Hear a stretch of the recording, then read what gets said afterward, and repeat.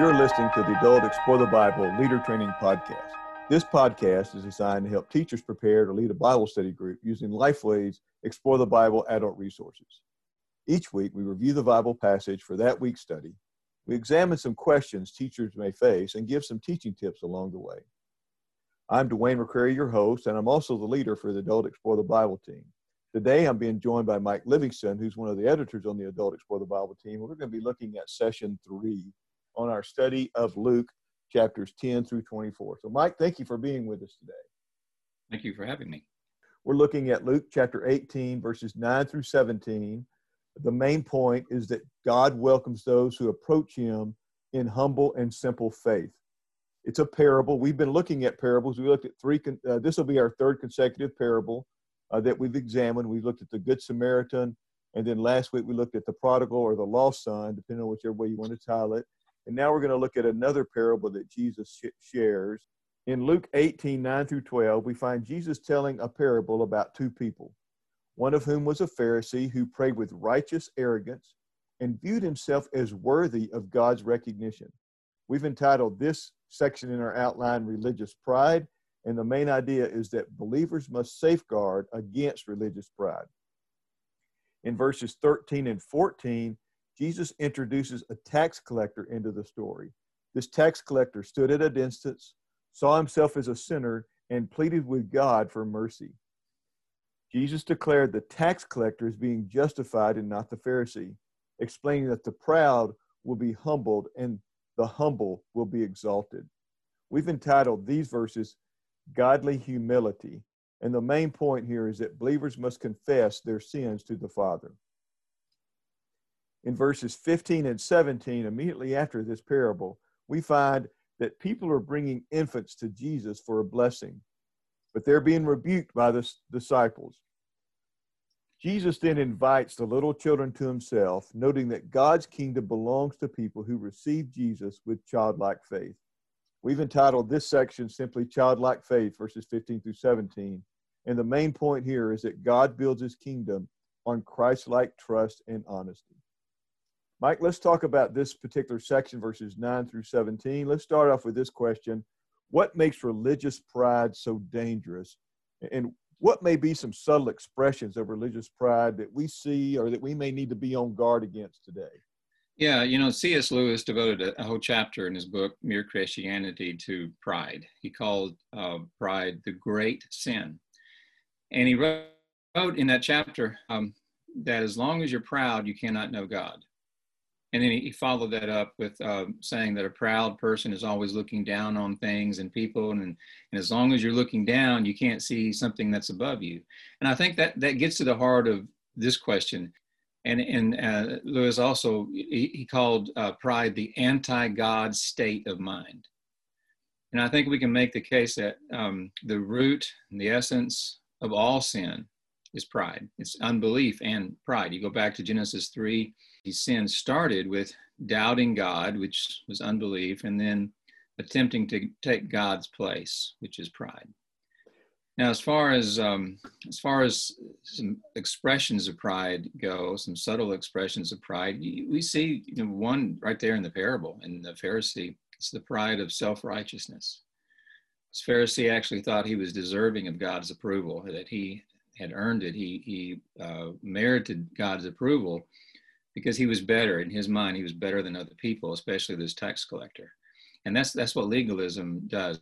I do this or I don't do that, and therefore God is pleased with me. And that's exactly what the Pharisee was saying when he prayed to himself. So legalism is when you look for something other than Jesus, something other than grace to save you, and that's rooted in pride. It's thinking that there is something that we can do to merit acceptance of us, and that breeds a sense of entitlement and judgmentalism. But I think another thing related to that is unteachableness. It's the pride of knowledge, thinking we know it all. That would tie with the C.S. Lewis quote about being an anti-God state of mind. Yeah. It's that know-it-allness. I don't think that's an actual word, but I'm going to use it anyway. It is now. Yeah, it is now.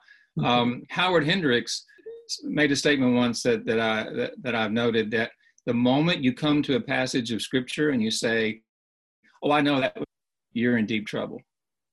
And that's a real danger for many of us who have been in church all of our lives and studied the scripture for years or decades.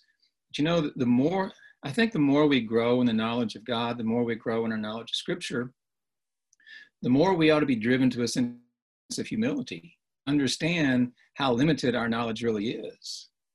Knowing God and understanding spiritual truths and biblical truths should never turn us into religious know-it-alls who would use our knowledge to look down on others or to berate others who don't have that same level of understanding.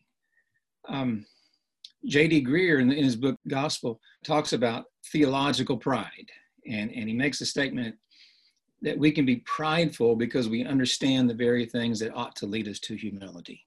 So, the more we understand God, the more we understand biblical truth, the more humble we should become, the more we understand how limited our spiritual understanding actually is.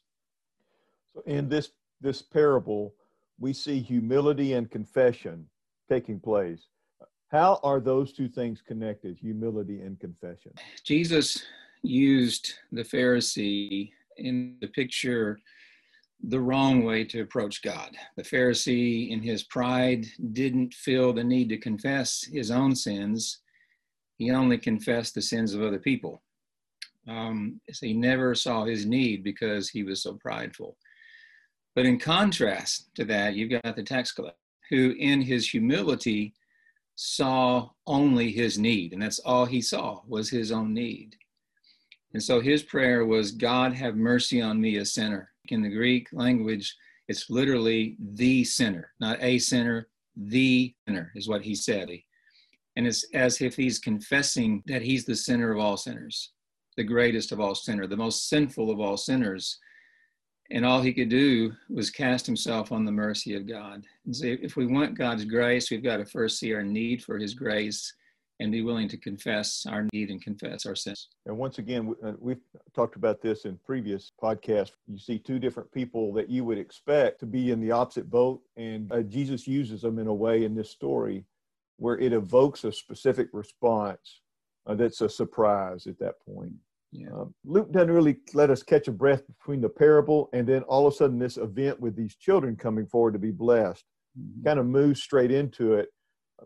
How is there, or I guess a better way of saying, what is the relationship here between the tax collector and the children, and why was it important for Luke to include these two events back to back, the parable and the children coming to Jesus?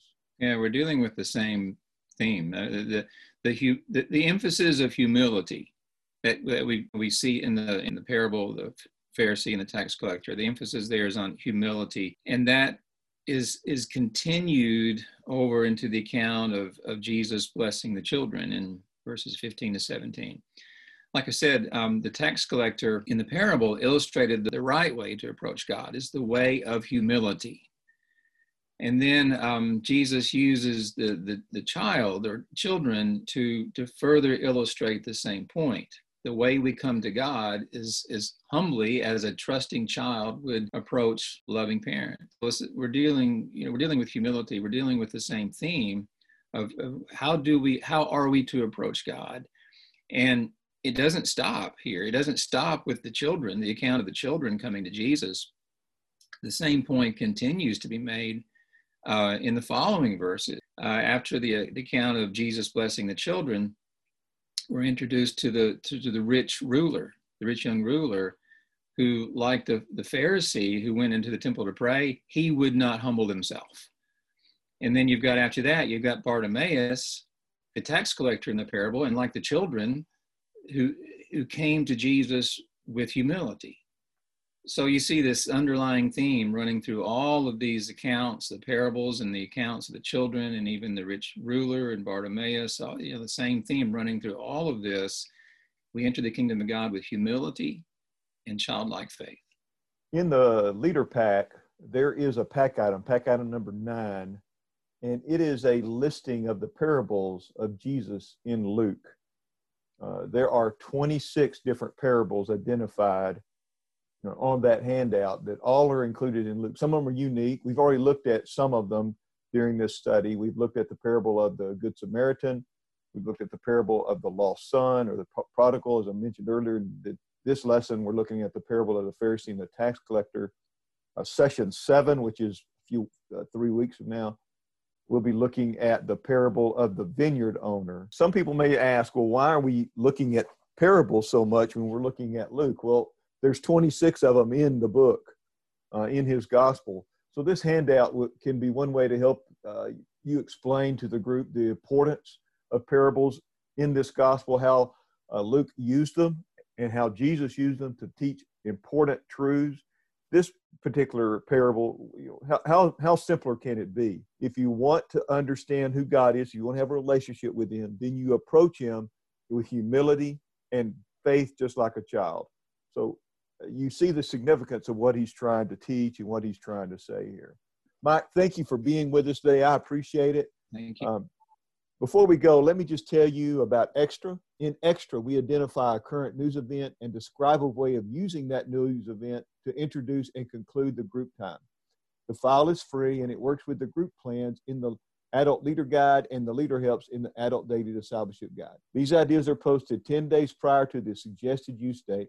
You can find these on the Explore the Bible website by typing the following in your web browser. goexplorethebible.com/leader extras. That's goexplorethebible.com/leader extras. Thank you for listening to us today, and we hope that you'll tell other teachers to tune in as well next week. As we look at session 4, we will look at the drive to entry